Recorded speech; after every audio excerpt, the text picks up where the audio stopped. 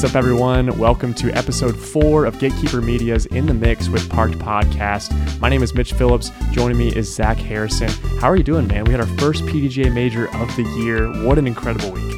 Gosh, I'm just privileged to be able to be here, but also to be able to watch such fantastic disc golf. Yeah, I mean, it really took it to saying, hey, how was your off season? I think that's the biggest thing we're going to talk about more and more is this is the earliest major we've had in, I mean, as far as I've been watching disc golf, to have a spring major, we kind of are trying to match what's going on in ball golf. I feel like you have big majors early on in the year, get some viewership, get some excitement, really check how you're doing. Yeah, and it lets people who, like you said, put a lot of work in the off season ride the high that they're feeling if they're coming off the off season feeling hot. Yeah, it really checks you immediately. But where are we this week? We are at W.R. Jackson in Appling, Georgia. Yeah, our home state. Represent Georgia. I'm from Powder Springs, Georgia. Where are you from? Mableton, Georgia. All right, so just south of me, just a little southeast. But yeah, it's incredible to be able to say we have a PDGA major in our home state. Like, that is such a special feeling. It's cool to be able to watch it knowing, like, you know, just a few hours away. All these pros, people came from all over the country. All over the world. Yeah, all over the world. That's a fantastic correction there. Just to play in a small town called Appling. And I also think it's really great that the Masters just happened in Augusta, which is very close to Appling. About 35 minutes away. Right outside. So back-to-back weekends, we've got some top-level golf, one on the ball level and the other on the frisbee level. The level of ball and one on the level of non-ball, as we call it, disc golf. But I think it's incredible to be able to have like that level of that. I mean, we've had the Hall of Fame Classic for so many years. This is the first time a lot of these pros have been here, period, because there's so many names that have come up on the scene in these last, 2 years or so. Hall of Fame Classic, last one I believe was 2019. So it's been a little over 2 years since we've been here. I grew up going to watch the Hall of Fame Classic. That was the first time I ever watched professional disc golf, was seeing it here at the International Disc Golf Center. Talk a little about the IDGC. So the IDGC was built in 2007. Brian Graham was someone who brought this up to the PDGA. And at that point, the PDGA was in someone's house in Toronto, Canada. Yeah. And they were thinking about where to take it. They wanted to bring it back into the United States. And he pitched the idea because he had been working with the Greater Augusta Sports Council. And they were like, hey, Brian, we've got this big 90-acre property. We know you were looking to make some disc golf happen. Do you think you can do anything with it? He goes out there and says, I can not only do something, we will do many things. And they end up making 3 courses, 2 originally, and then 3 later on down the road. But he made it happen. It was 2007. And since then, they've created that Disc Golf Hall of Fame. Mm-hmm. They have added a wonderful museum to show the original Frisbee, the Whammo Frisbee, that Steady Ed. It's the history of our sport all in like one small room. It's so cool. If you've never been, if you're in the Southeast, definitely go. I've gone there for bachelor parties. I've gone there for, being able to just, hey, let's take the day and go play these courses. You have 3 courses on the property. I didn't know it was 90 acres. That's a lot smaller than it feels. Yeah. It's very spread out. You have the lake there. You can camp on site, which is the coolest thing. It's a tournament I think players look forward to, and amateurs. Even just people listening here to the podcast. It's an amazing destination for our sport. Like, to be able to go and stay on property, play 3 courses. You have Steady Ed, which kind of brings the water in a lot more, which is, they're all pretty wooded being here on the East Coast. But Steady Ed is one of the shorter ones of it, kind of the middle distance of difficulty, but you get to throw, some crazy shots, super downhill over the water. And then Warner is very wooded, longer, technical. And then obviously where we had our PDGA major is the W.R. Jackson course, which I've seen change so many times. We had what used to be kind of birdie alley or, bogey alley, these like 13 through 16 is now loaded with par 4s and 5s. Mm-hmm. So, seeing that course kind of evolve and now be able to like walk up to it and go, wow, like the work the PDGA has done, the team of the IDGC, what they've been able to accomplish to bring this course to the level that it is, incredible. And I don't think it could be at a better time. I think in the past we had was USDGC, and which is about an hour and a half or so north of here, and then went straight into the Hall of Fame Classic. So you had pros that were tired. You had people who were like, oh, it's just another tournament. But now it's a freaking major. And it's the feeling of it, the excitement of it has just completely shifted. And I'm really excited to see what's going to happen with that in the future. Do you think, I mean, we already know that the Champions Cup's going to move. I believe it might be in Ledgestone. I don't know that for sure. I believe it's on the toboggan course is what I've heard rumors of. Wow. What do you think about that? Being that the PDGA is saying, hey, we're going to have a major early on. Do you think it should stay at the same course now that we've been able to see 4 rounds here? You know, that's a tough question. I like having it in one spot because it's like the Masters. You know, you go to... As the notoriety. Yeah, it's Augusta National, you know. But I like the idea of testing people early at different places because here, obviously, it's woods golf. But like, let's say toboggan, you've got kind of a mix of some big bombs, but lots of elevation. Yeah. Being able to really put yourself into tight gaps, long windows. I don't know. I think it could be cool to be able to mix things up a little bit more. And then each year just decide, what do we want to test everybody on? This is what we're going to play. So I'm open. I think the level of play here, goes for both FPO and MPO, was the highest ever. I don't know the actual stats on me. Don't quote that on me, people in the comments. But I believe there was 100 players entered. I think it was 97 or 96, so right around there, were all 1,000 rated plus. So it wasn't like, here's your local guys that, hey, I got into the tournament 970s, you know, right around there, which is where we both kind of live in that 960s, 970s range. And it's saying, no, we're not able to play this. This is solely devoted to say, if you won a tournament last year on the Pro Tour, you were automatically entered. If you won, you know, a certain level of it, you were entered. Or they opened it up to certain tiers of 1,000 rated plus players. So you couldn't have a more stacked field. So to shoot a hot round at a place like this is absurd. But let's talk a little bit more about the weather. Finally, we have good weather at a Pro Tour PDGA major event. Yeah, the only thing that I think maybe held people back was a little bit of rain. Right. There was some water on the ground. The earlier tee times for sure. I know the FPO field had a harder time with the water.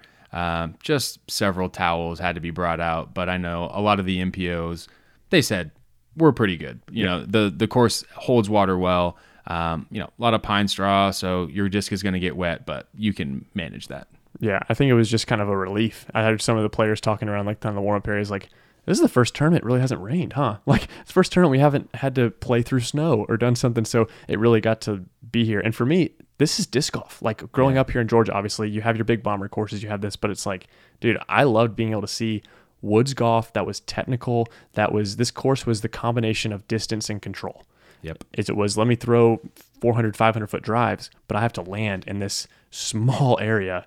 And if you don't, you got to scramble. Scrambling. Yeah. You see a lot of guys out here, a lot of people out here this weekend. Yeah.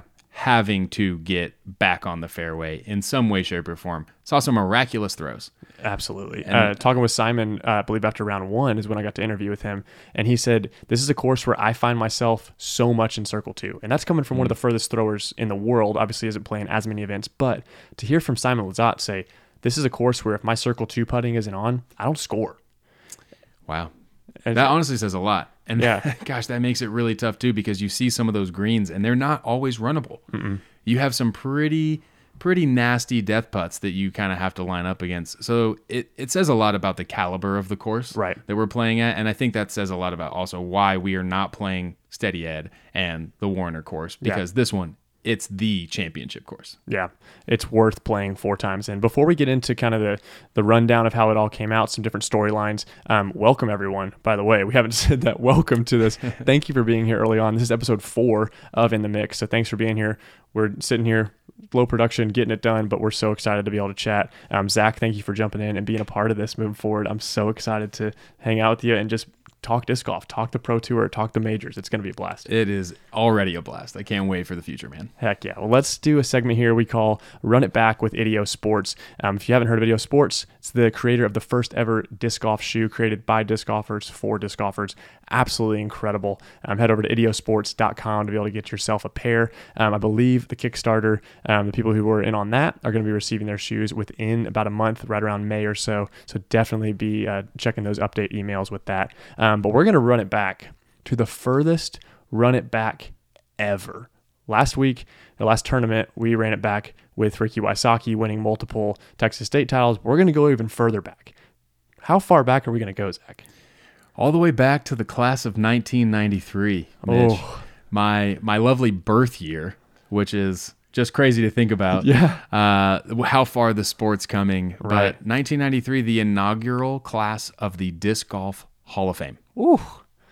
What a place. Talk about some of these people that are there. Well, I'll read out the names. You give me some information on it. We got Dan Roddick, Jim Palmieri, Tom Monroe, Dave Dunapace, Vanessa Chambers, Ted Smethers, and of course, Steady Ed Hedrick.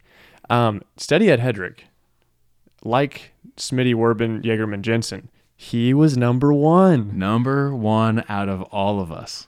Number 001, born in 1924. The father of disc golf, ladies and gentlemen. The father of our sport and what it was. I mean, his 100th birthday, if he were still living, is in 2 years. I didn't realize that he was that old when he, created disc golf. He was inaugurated in that original class in 93. Talk a little about, obviously Dave Dunapace being here. The creator of Innova. Oh, thank you. Yeah, come on, Zach. For some reason, the last name is always like I've heard it before, but today we were talking about him, and I'm like, Dave. Yeah, good old Mitch Dave. throws me on the spot. Also, okay. this is coming from you who throws a lot of Innova. I don't throw a lot of Innova. I do throw a lot of Innova. This. So, yes. So, Dave was there to really start the disc golf, right? It was no longer Frisbee golf. Disc golf became a very serious thing at that point where he was making discs that could not do things that a Frisbee was doing. Even before we get to that, though, we had Steady Ed, who was the first person to patent the Frisbee. Crazy. This was in 1966 as an employee for Wham-O, the toy company. Mm-hmm. Which I think you hear the words, the like brand Wham-O, all you think is Frisbee. Yeah. I don't think of any other toys. Obviously, we weren't around in the 60s. Right. But gosh, the first ever patent of the Frisbee.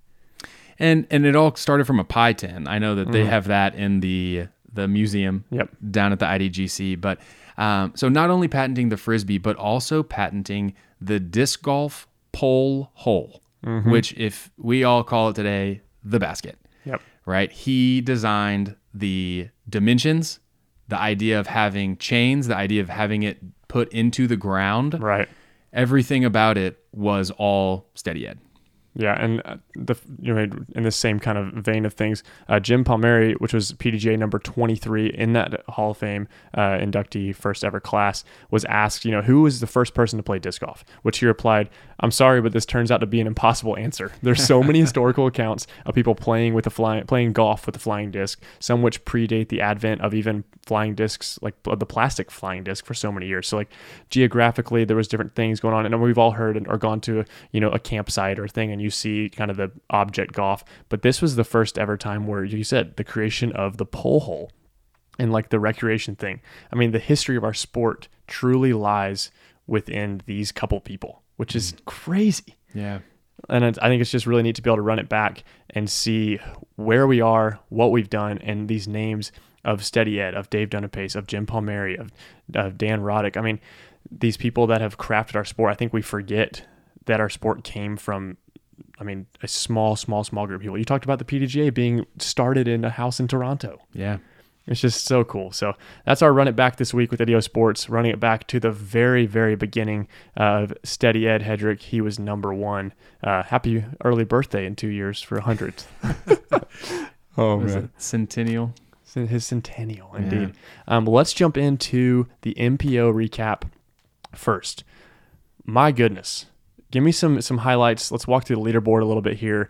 If you're listening to this, I would assume you've watched it. You've seen this thing play out. I think the biggest thing for me, and we'll walk through it here, is so many names shooting hot rounds, jumping the leaderboard, seen on coverage, people that no one's really ever heard the name of before unless you're someone who's touring in and out. Talk a little bit about some of those people. Yeah, absolutely. So we had Casey White, who... For me, I was introduced to Casey just last season. Some of his hot rounds, him getting picked up with Discmania. And he came on the scene solely through Simon's vlogs. That's right. That's literally how he so tight. Yeah. And I believe he's at the time when Simon had moved to Massachusetts, I think Casey was one of, if not the highest rated players in Massachusetts, and that's how they became friends.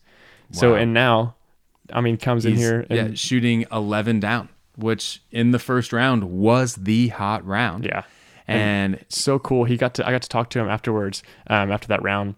I was hanging out, and he was like, man, I was like, dude, what a round. He was like, honestly, like, I just feel like I couldn't miss. I was super excited. You know, this was one of my best rounds I've ever played in the history of my life. And I was like, you know what, really led you to that? You know, me being the interviewer, like talker that I am. And he said that he was talking with kind of his mentor, one of the guys he was chatting with. And he told him, he was like, I would love to be able to, be on the lead card. That's really cool. Or be a top 10 finish. And he was like, you know what? Like, no. And he said the guy I was talking to challenged him even more. And he was like, no. He said, and he said, what do you want to do? Like, what's a big goal? And he was like, I want to be leading this tournament after the first round. And he said that on Monday. And then he went out and did it on Thursday. So such a cool moment for Casey. Man, that's amazing. A newer face on tour, but to be able to do it. So freaking cool. Props to Casey. Other names that popped out of the woodwork. Some people definitely know him. Some people may not. Austin Hannum, a prodigy disc thrower, was able to come out and really get a lot done out here. You saw him in the top 5 at one point after round 1 or after round 2. Yeah, round 2 is when he shot the -12. Round 2, he shoots with a bogey. And it's just amazing to see, like, courses like this are obviously incredibly challenging, but they make you show your strength and they really highlight your weaknesses. Oh, 100%. So it's cool to see him.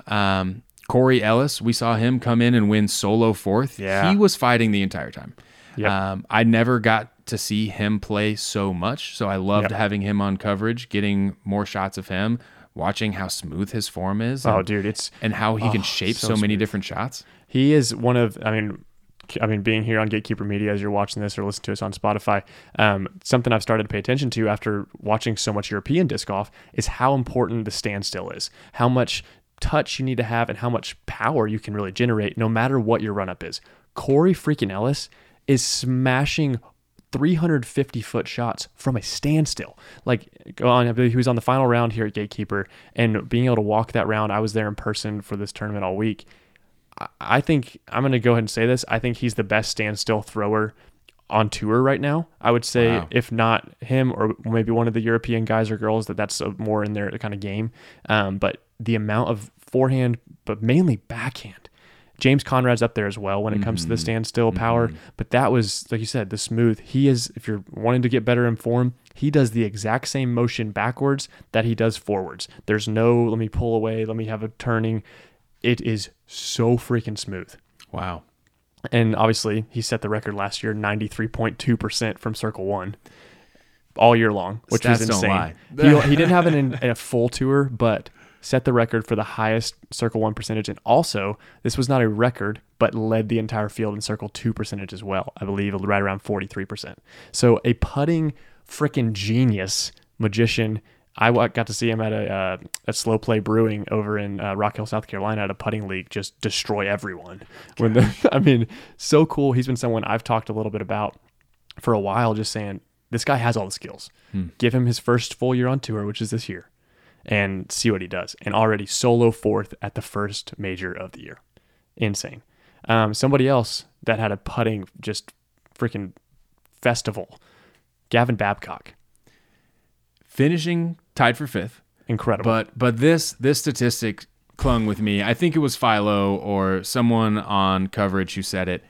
100% C1X for the entire tournament. That 72 holes. 4 rounds. 4 rounds of golf, and you didn't miss a single putt C1X. I'm speechless. Thanks for joining us for this episode. That's good. I mean, it's insane. I mean, everybody says you drive for show, you putt for dough, and he putted for right around $3,000, I believe. Sure did. To go tied for 5th. That is insane. What a round.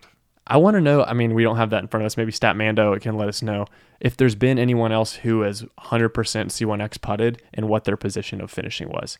Because I feel like it's got to be a cool relation of that. But I was shocked when you told me that. Absolutely incredible. Let's chat a little bit about the European field coming to this. The Finns, the Estonians, the Norwegians, everybody coming over from Europe. Leading up to this, in the MPO and the FPO, there was a lot of excitement. There was a lot of players that said in press conferences, I was able to ask them, what course are you looking forward to in Vegas, first turn of the year? Saying, what are you looking forward to the most? So many of them said W.R. Jackson. I'm looking forward to Champions Cup because this feels the most like Finland. I got to talk to Hina Blumros after she had finished her round. I believe it was round 3 or so, and she was like, "This course feels like home." But that being said, on the MPO side, we only had one player. I mean, Simon Lizotte, I don't really count him as a European anymore. He lives here. He's integrated. Only one player in the top 50, top half of the field, that was European. That person being Niklas Anttila. Wow. And that's on the MPO side. FPO side was a little bit different. FPO was definitely different. But that's shocking because of what they accomplish on those insanely challenging courses. I mean, the Finnish courses are woods times 50.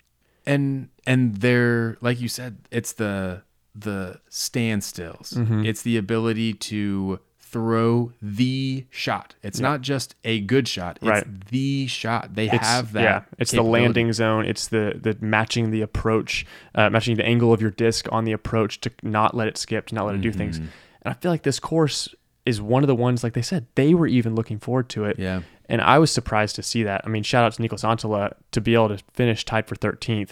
He shot round 3 and round 4 -10. The other 2 rounds, I believe, were right under par or even above par. Wow. So incredible. I was the most excited to see Niklas, one of the top players in Europe, being able to come here. Your European champion last year. Yeah. So that's pretty awesome to see, but also kind of shocking. I was listening to another podcast earlier this last week that was talking about the slow kind of start of some of the Europeans. They were talking about maybe it's their putting, maybe it's whatever, but like the stats, there's not much difference. Like there's really no reason that we shouldn't see some of it. I think it comes down to knowledge of courses. That makes sense. I mean, you have people like that have played. We talked about at the beginning of this podcast. What does it look like to have the Champions Cup in the same place every year? Well, guess what? The USDGC has been the same place for 20 plus years. Yep. D-Glow is usually at Toboggan. Ledgestone is in Peoria. There's these tournaments that we've seen that I think the European players are still learning. There's some of them, it's their first time ever to America. There's adjusting, but I was very surprised by that. But let's run down the leaderboard here. If you didn't know, Chris Dickerson coming out of what felt like nowhere because he's just such a quiet player, but taking down the first PDGA major of the year by 2 strokes over Ricky Wysocki. That was a great battle. I thought Rick had it in the bag, but you can never count anybody out in this game until you're down to the last 2 or 3 holes. I believe going to the final round, there were, 7 to 8 players all within 5 strokes of the lead. And out here, that's 1 hole. Yeah, literally. you can give 5 especially strokes. when you can eagle holes 14 and 18. Well, I mean, we'll get to that. We'll get to that in a bit. But but Chris, he played consistently. Yeah. And he improved. This is something I did not see many people do. He improved each round, except he tied rounds 2 and 3 were the same score at 58. Yeah, -10. But he kept going. 60, 58, 58, 57. And that's something that not everyone else was doing. You see Ricky went 58, 57, 59, 61. Yep. Calvin, 58, 60, 57, and then 61. Yeah, just kind of back and forth. And they just weren't able to finish that 4th round under 60, which, again, is already an amazing achievement. But Chris was able to do it the last 3 rounds. And that's what really stood him apart from everybody else. And really down the stretch is what it came down to. Chris birdied holes 14 through 18 in the final round. It was the dagger. He literally said, I don't care what you're going to do. There's no chance you're going to win. Which is even more of a jab because Ricky putts the daggers. And he does start unintentional. Some big streaks we got to talk about. And then let's talk about Gannon Buhr for a second. Tied for 5th. My goodness, went on a tear the final round. I think so many people see Gannon. He's from, I believe, Iowa, somewhere in the Midwest. I could be wrong on that. But let's confirm this real quick. Yes, Iowa, Urbandale, Iowa. So, I mean, some wooded golf there. There's definitely some things there. But I think so many people, after seeing him in Vegas, they expect him to be able to just throw these crazy lines. He's an insane putter. But to see him craft lines in the woods was something we really haven't seen from the kid. That's what I was excited to see because, again, like you said, we saw him at Vegas. And it's a golf course, right? It's designed for ball golf. But then he comes and, like you said, really torches things. And he shot 13 down his 4th round, which would have been course record. Unless you're going. Let's preface this a little bit. Round 3, Paul Macbeth is on chase card here on Gatekeeper Media. We were hyped for it. He shoots +1.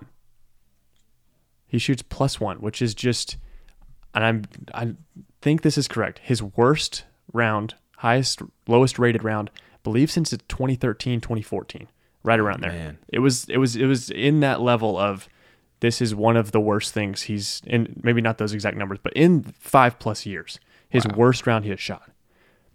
But what did he do in the final round, Mr. Zach? He created a brand new level of the comeback statistic, where after having the worst round of your life, you literally drop a bomb on the course and say, hey, I own this, by the way. I just now destroyed everything. If you're watching this on YouTube, you're seeing me right now. I literally am just like head in my hands, completely.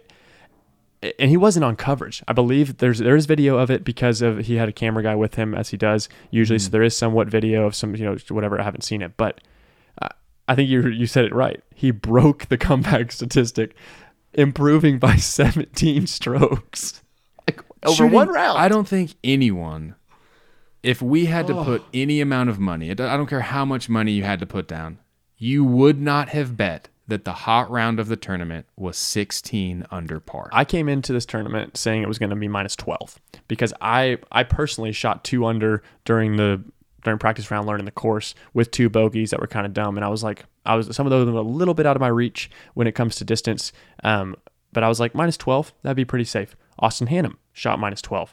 But to shoot -16, and we can't not talk about this, that round was sub 1100 rated.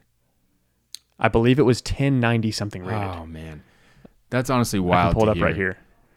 I will say because of the other people, Gannon shooting 13, Austin Hannum shooting 12. Okay, 1091. So it's a 1091. That's just wrong. I agree. That being said, because I think it was 17 or 16 down at Memorial was rated better than that. At the Memorial, which is a Heiser festival. Yeah. I don't want to harp on that too much because it's the way that ratings work, on things. But it's like, okay, well, let's harp on it in a second. The way ratings work for the most part is who's at the tournament. Yep. What are the conditions? What's the course? I feel like those are the big 3. Yeah. The tournament is a major. The people at the course is probably the highest rated field in the history of a tournament. Yeah. 97, 98,000 rated players. And the weather was immaculate. So that's obviously a little weaker of that. Yeah. And it was only a 1091 rated round. I just want to know, when people in the past shot 11 down, that was the previous course record? I think it was after round 1. This is the first time that this course has been played in this formation. So this was the first. 11 down was the hot round. Then 12, and then 16 by Macbeth, and then a 13 by Gannon. But which, while you're processing this, I know it's painful to hear. It's hard to swallow. Funniest interaction on social media: Disc Golf Pro Tour posts a 16 under, and Austin Hannum comments. He shot the hot round at -12 in round 3. He comments on the Disc Golf Pro Tour Facebook post of Paul Macbeth's, and it was something to the lines of, "Man, really can't hold on to anything nice for too long around here." It's just like the most like Austin, if you not knowing him too well, super dry humor, really fun, just funny guy, good dude on the course, and for him to just be like, "Man, can't really hold on to anything around here." Was hilarious. 'Cause 13 or 12 down he shot was phenomenal. It's amazing. And that's the thing, is they're getting overshadowed. They're getting overshadowed. But Paul came in, only missed 4 holes. Yep. He parred 4 holes. But then he made up for it by eagling 14 and 18. And I get that 18 is eagleable. Multiple 14 people got it. I think is softer than 18 in my opinion. Really? Because of the way the hole shapes. You can look at the stats. No one else got an eagle on 13. On 14. I'm saying Dave Felberg on final round, I guess. Yeah. I don't know. From walking the course, I guess 18 is an easier one because you can make it. But when it comes to the shape of it, I take that back. 18 is definitely easier, but I think it's harder in the way of that it's the final hole of the course. The way in which it sits. Statistically, yes. But when you're playing that hole, the chances of eagling it, if you wanted to say, I want to play this hole for eagle every time, the shape of that hole, the difficulty of getting around the corners, throwing a flex forehand, I think it was a softer hole. but I think 18 played closer to that eagle because so many people got it. Okay, that makes sense. That's what I'm trying to say. I mean, the stats let's see, hole 18. In the final round, hole 18 averaged 0.76 under par with 15 players getting eagle. So, I mean, hole 14, there was only 2 in the final round, but it did still average 0.49. So the 2 easiest holes on the course all week long.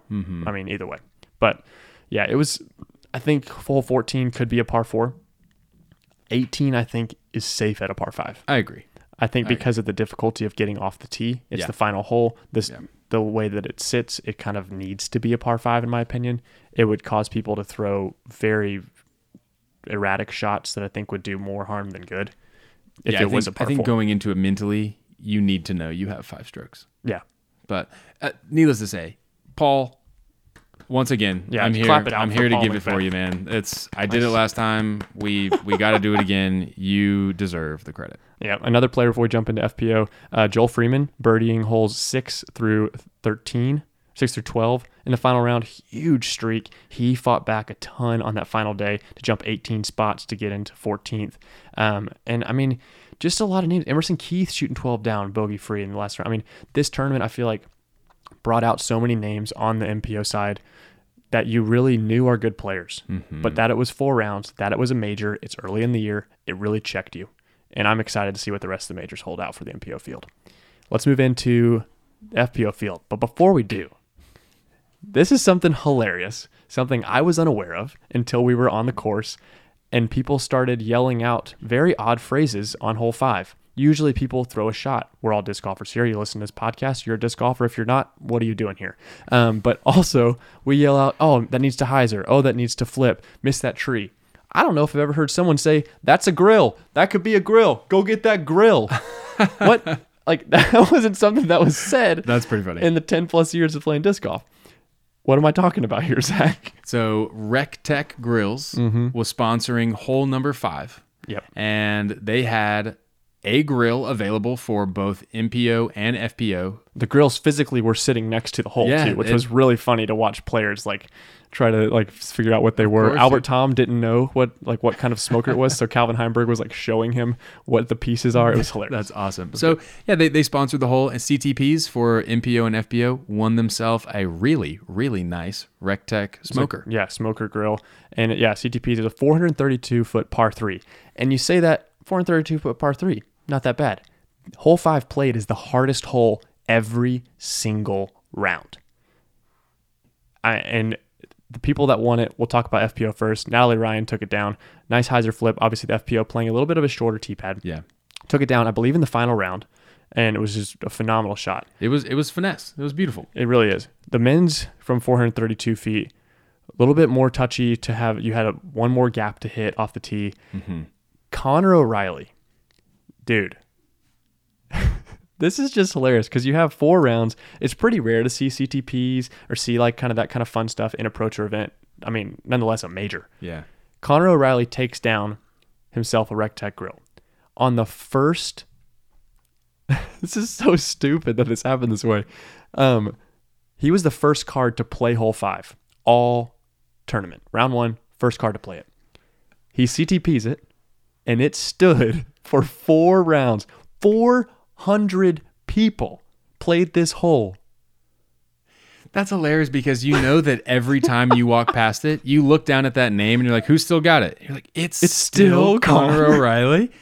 Yeah. Like everyone, you had to be like, all right, I bet at that point, everyone was like, hey, are you going to take it from him? Because I can't get it. And there were some close ones, even on Gatekeeper Media coverage. There were some close ones, some, people getting close to it. But yeah, I think that's just the funniest thing, taking home. Awesome. Another funny thing that happened was the Bushnell. The golden Bushnell. Bushnell was presenting this. Longest throw in got a golden Bushnell, which was super cool. I know Natalie Ryan got that. Was it for Eagle on hole 15? It was an Eagle on hole 15. She was throwing 2 from the fairway. Yeah, but on hole 15, you can't see the basket. It was a blind shot. Blind shot, and it had to be 200, 250 plus. Yeah. And she rips it, hears the chains, gets real excited, and then starts asking people, did it hit? Did it hit? She had no idea. Yeah, I didn't know. She had no idea. So it was awesome to see her literally go run it down the whole way. Just like full confusion of like that. Oh, it did. Yeah. Like so cool. Man, that's awesome. Yeah, it was so cool. And unfortunately, I am actually unsure who took down on the men's side for the throw-in. I do not know. So we weren't able to find it. If you know, let us know in the comments. I apologize if you're listening on Spotify. There's not commenting yet. Or Apple Podcasts. Thanks for listening, but we don't have any commenting for you. Head over to YouTube, Kid Keeper Media. Hit that subscribe button. But let's get into FPO. Wow. What I think the word I want to use for FPO is battle. Multiple lead changes, multiple just insane things happening back and forth, an absolute battle between what two players? The top two players that we've discussed. Yeah. Paige Pierce and Kristen Tatar. So watching this go down, Kristen definitely had more consistency throughout the tournament. Right. She was playing great golf. She wasn't super happy with her first round. I'd probably say she wasn't super happy with her third round either, but her second round improved dramatically. Paige was kind of all over the place. Yeah. She had a lot of bogeys. She missed a lot of her putts, a lot of chain outs, a lot of off the basket, just a couple of unlucky shots. In round one, she started with tournament. A triple bogey. Yes. A 7 on the first hole of the tournament. And of course, having that mentality of I'm here, I'm winning, I'm fighting until the very end. She obviously did not let that stop her. Mm-hmm. But she was pulling from the back of the pack from the very beginning. Yep. So I was out there watching Kristen on lead card each time, and she was playing great golf. She was hitting many of her putts. Her lines were looking good. She was scrambling well. She had eagled hole 18 in round one, and I think again in round three. I'm like, she's got this. She is torching this course. I'm pumped to watch her wrap this thing up. Yep. And then all of a sudden, here comes Paige. Yeah. Crawling Quietly. back. And round 3 was a little bit off. She did shoot even round 3. Was just a little bit off. Had a couple of bogeys in there. But again, still able to carry the momentum and eagle 18. So going to the final round, I believe they weren't too far apart. If not, they were within 1 or 2 going into the final round. And the final round was just match play, it felt like. It did end up feeling like match play. They had a solid lead above third and fourth place, so it was mostly just Paige and Kristen kind of battling it out. Paige started off with a birdie, nice and calm. Kristen gets a few pars in a row, gets a birdie on hole 4. They both actually took bogey on hole 5. Yeah, which you could kind of feel that pressure of, wow, we're really going at this and battling here. Absolutely. And every single stroke that you feel like that other player lost, you feel like I have to take advantage now, because it was the only time. It was the time that really mattered. Yeah. So the sad part of Kristen's last round was the back 9. She did not get a single birdie on the back 9. Yep. It was par for 6 holes in a row. Yep. 7 holes in a row. 7 holes here, yeah. 7 holes in a row. Then, and at that point, Paige had 1 bogey, 2 birdies, ended up getting a double on hole 16. Which brought it back so 15, close. and gets a birdie on hole 16. They both end up bogeying hole 17. So Kristen has a 1-stroke lead.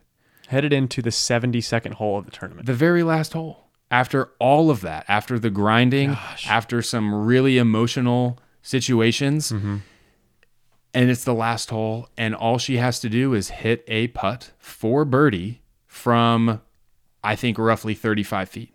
Yep. It was a downhill putt, but she was not going to lay it up. She had 1 putt to hit, and she missed it, and actually didn't even hit metal, so it goes another 35 feet downhill. Ugh. Now she has to make it to push the playoff. Yeah, for the tie. Like that amount of pressure. The pressure to say, I mean, even if she would have run it, if she would have just laid up 35-footer, but she was feeling, her putting was great all weekend long. I feel like it was a battle. We talked about it in the MPO side. Simon Lizotte saying this is a course of circle 2. It's the same here. Yep. Circle 2 putting and scrambling is what made you score. Yep. So 35 feet, I feel confident in it. Why not run it?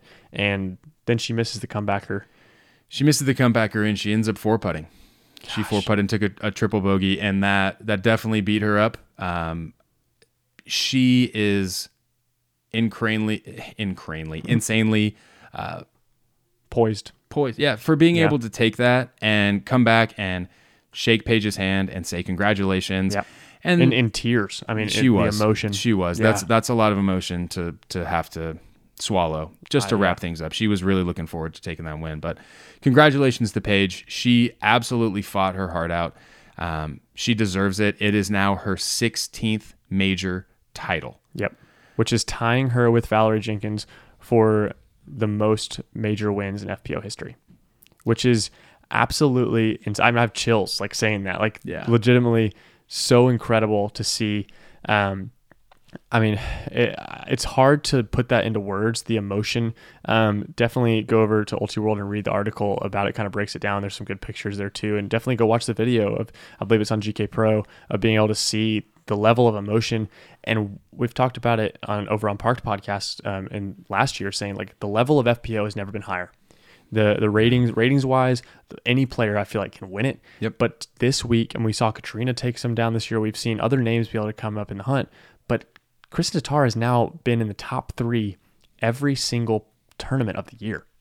Gosh, and she hasn't. I asked her that in the press conference on before this thing got over. I asked her, I said, you've been in the top 3 for the every tournament so far on the Pro Tour. What's it going to take this week?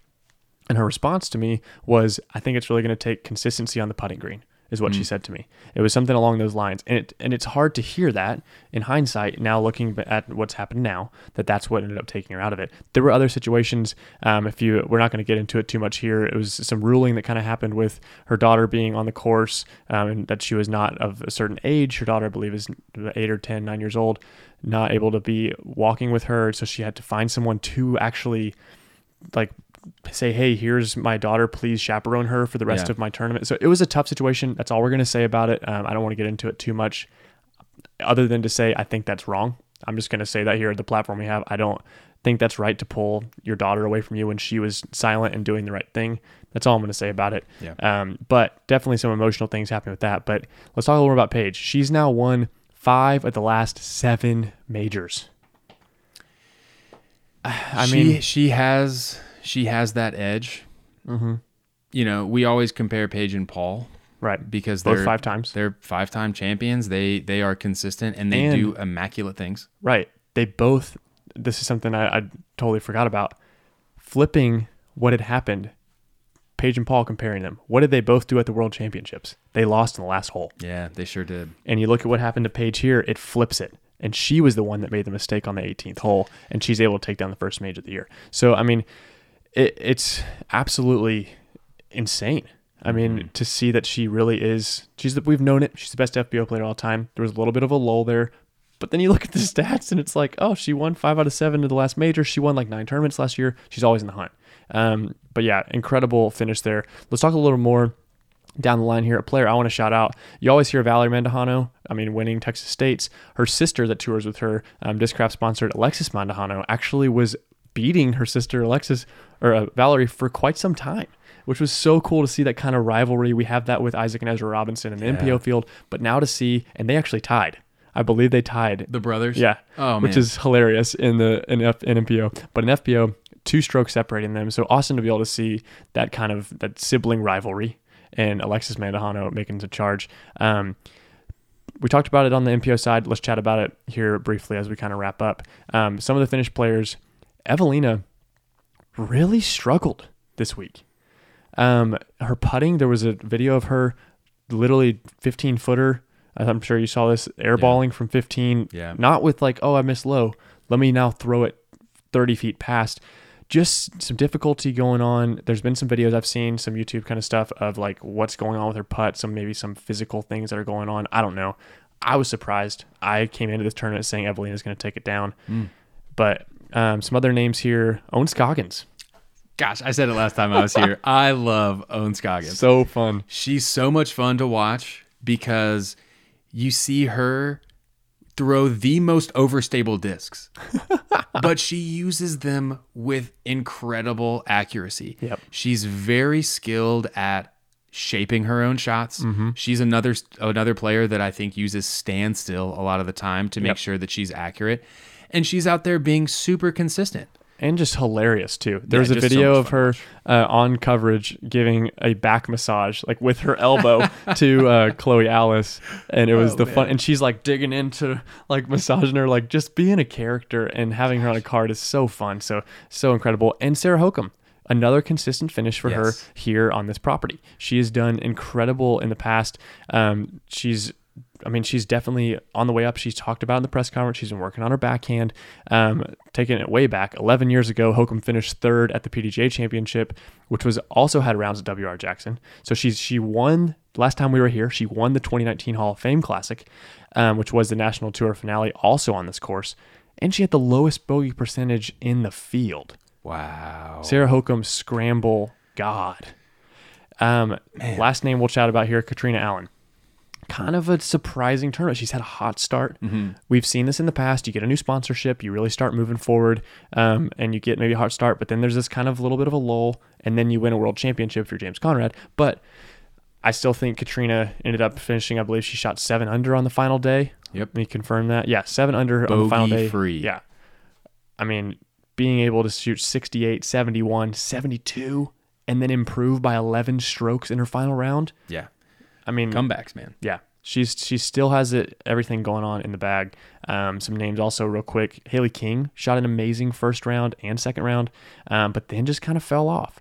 So just that 4 round, that first major of the year, it was a mental battle. Yeah, absolutely. So, well, that about wraps it up here for us for the first PDGA major of the year.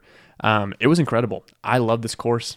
Being here in our home state was just, it was so cool to have that and be able to hold on to that and to see a course that I grew up going to play and see it evolve and see that we have this caliber of players that are here in the home state is incredible. Yeah, man, you said it all. It's definitely a joy to be able to watch disc golf travel the way it has been. Yeah. Never before has there been this much of a pack of players of this caliber, but also we continue to see the spectators grow, and I think more and more we're going to start seeing courses that hold spectators well, right? And with that designing that in mind. Exactly. And I'm pumped, man. Like, they're already doing it right. They've got tape marking people off. They've got the quiet signs. Like, people are respectful. Here in Georgia, we actually had the hush y'all signs instead of the hush y'all. Yeah, it was hush y'all. Man, that's too funny. Pretty soon, there's going to be a disc golf tournament that plays it like the Masters, where all cell phones are put away. They were asking people that. Oh, they were like, because the cell phone service was terrible. I was trying to upload things the whole time. I had an interview on the Wi-Fi there. The upload in green and purple and distort. It was a nightmare.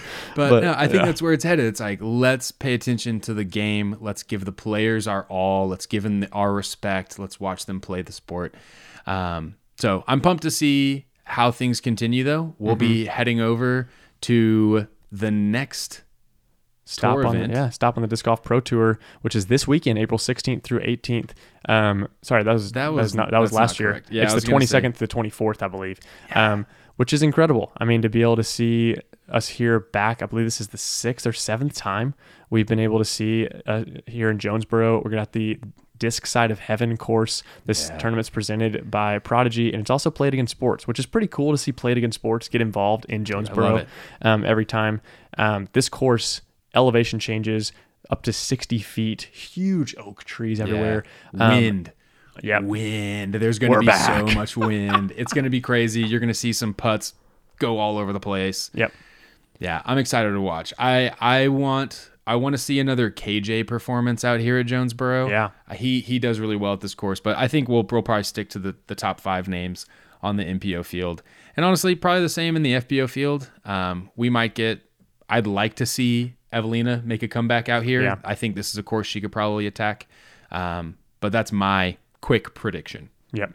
I think it's going to be, we've seen some pop-offs here from people you kind of didn't expect. Alden Harris played incredibly well here. Speaking of here in Georgia, played really well here in the past years. FPO side, I'm going to say, I'm going to say Haley King takes it down. I think she has everything going. She's getting used to Innova. She's able to kind of heal from some injuries she had in the past. She plays well on really any course, and I think she's going to have some consistency here. I'm going to go and say Haley King's going to take down the FPO. Love it, dude. Big thing also here at Jonesboro is everything they're doing with St. Jude, which is amazing. Money is being raised at this tournament, and then also being added cash for the pro payout. So it's amazing to be able to see what our tournaments are becoming, that we're donating to St. Jude's Children's Research Hospital. We're partnering with where we all buy discs at Play It Again Sports. Like, there's bigger names coming into it, and Jonesboro, I'm excited. It is beautiful, rightfully named as Discs Out of Heaven. Yeah. It's going to be awesome. Next Pro Tour event of the year. So, man, that about wraps it up here for episode 4 of Gatekeeper Media's In the Mix with Parked Podcast. Be sure to follow us on Instagram at Parked Podcast, also at Gatekeeper Media. Thank you all for joining us. Thanks for hanging with us in the early stages. Zach, thank you for being a part of this. It's going to be me and you. We're going to do this thing. We're moving forward. Dude, I'm ready to rock. Let's talk some disc golf. I watched the coverage, and I'm just pumped to be able to talk with the world and hear what you guys have to say too. With you know? With the listener. We're really excited to be able to kind of get some feedback from everybody. So pass it along, fill up the comments, and let us know your thoughts. Definitely. If you have anything you want us to talk about, anything, things, hit us up on social media at Parked Podcast. Definitely let us know. We'd love to be able to continue the conversation over there, also on Gatekeeper Media. Thank you guys for being here. My name is Mitch Phillips. I'm Zach Harrison. And we'll see you in Jonesboro. Peace.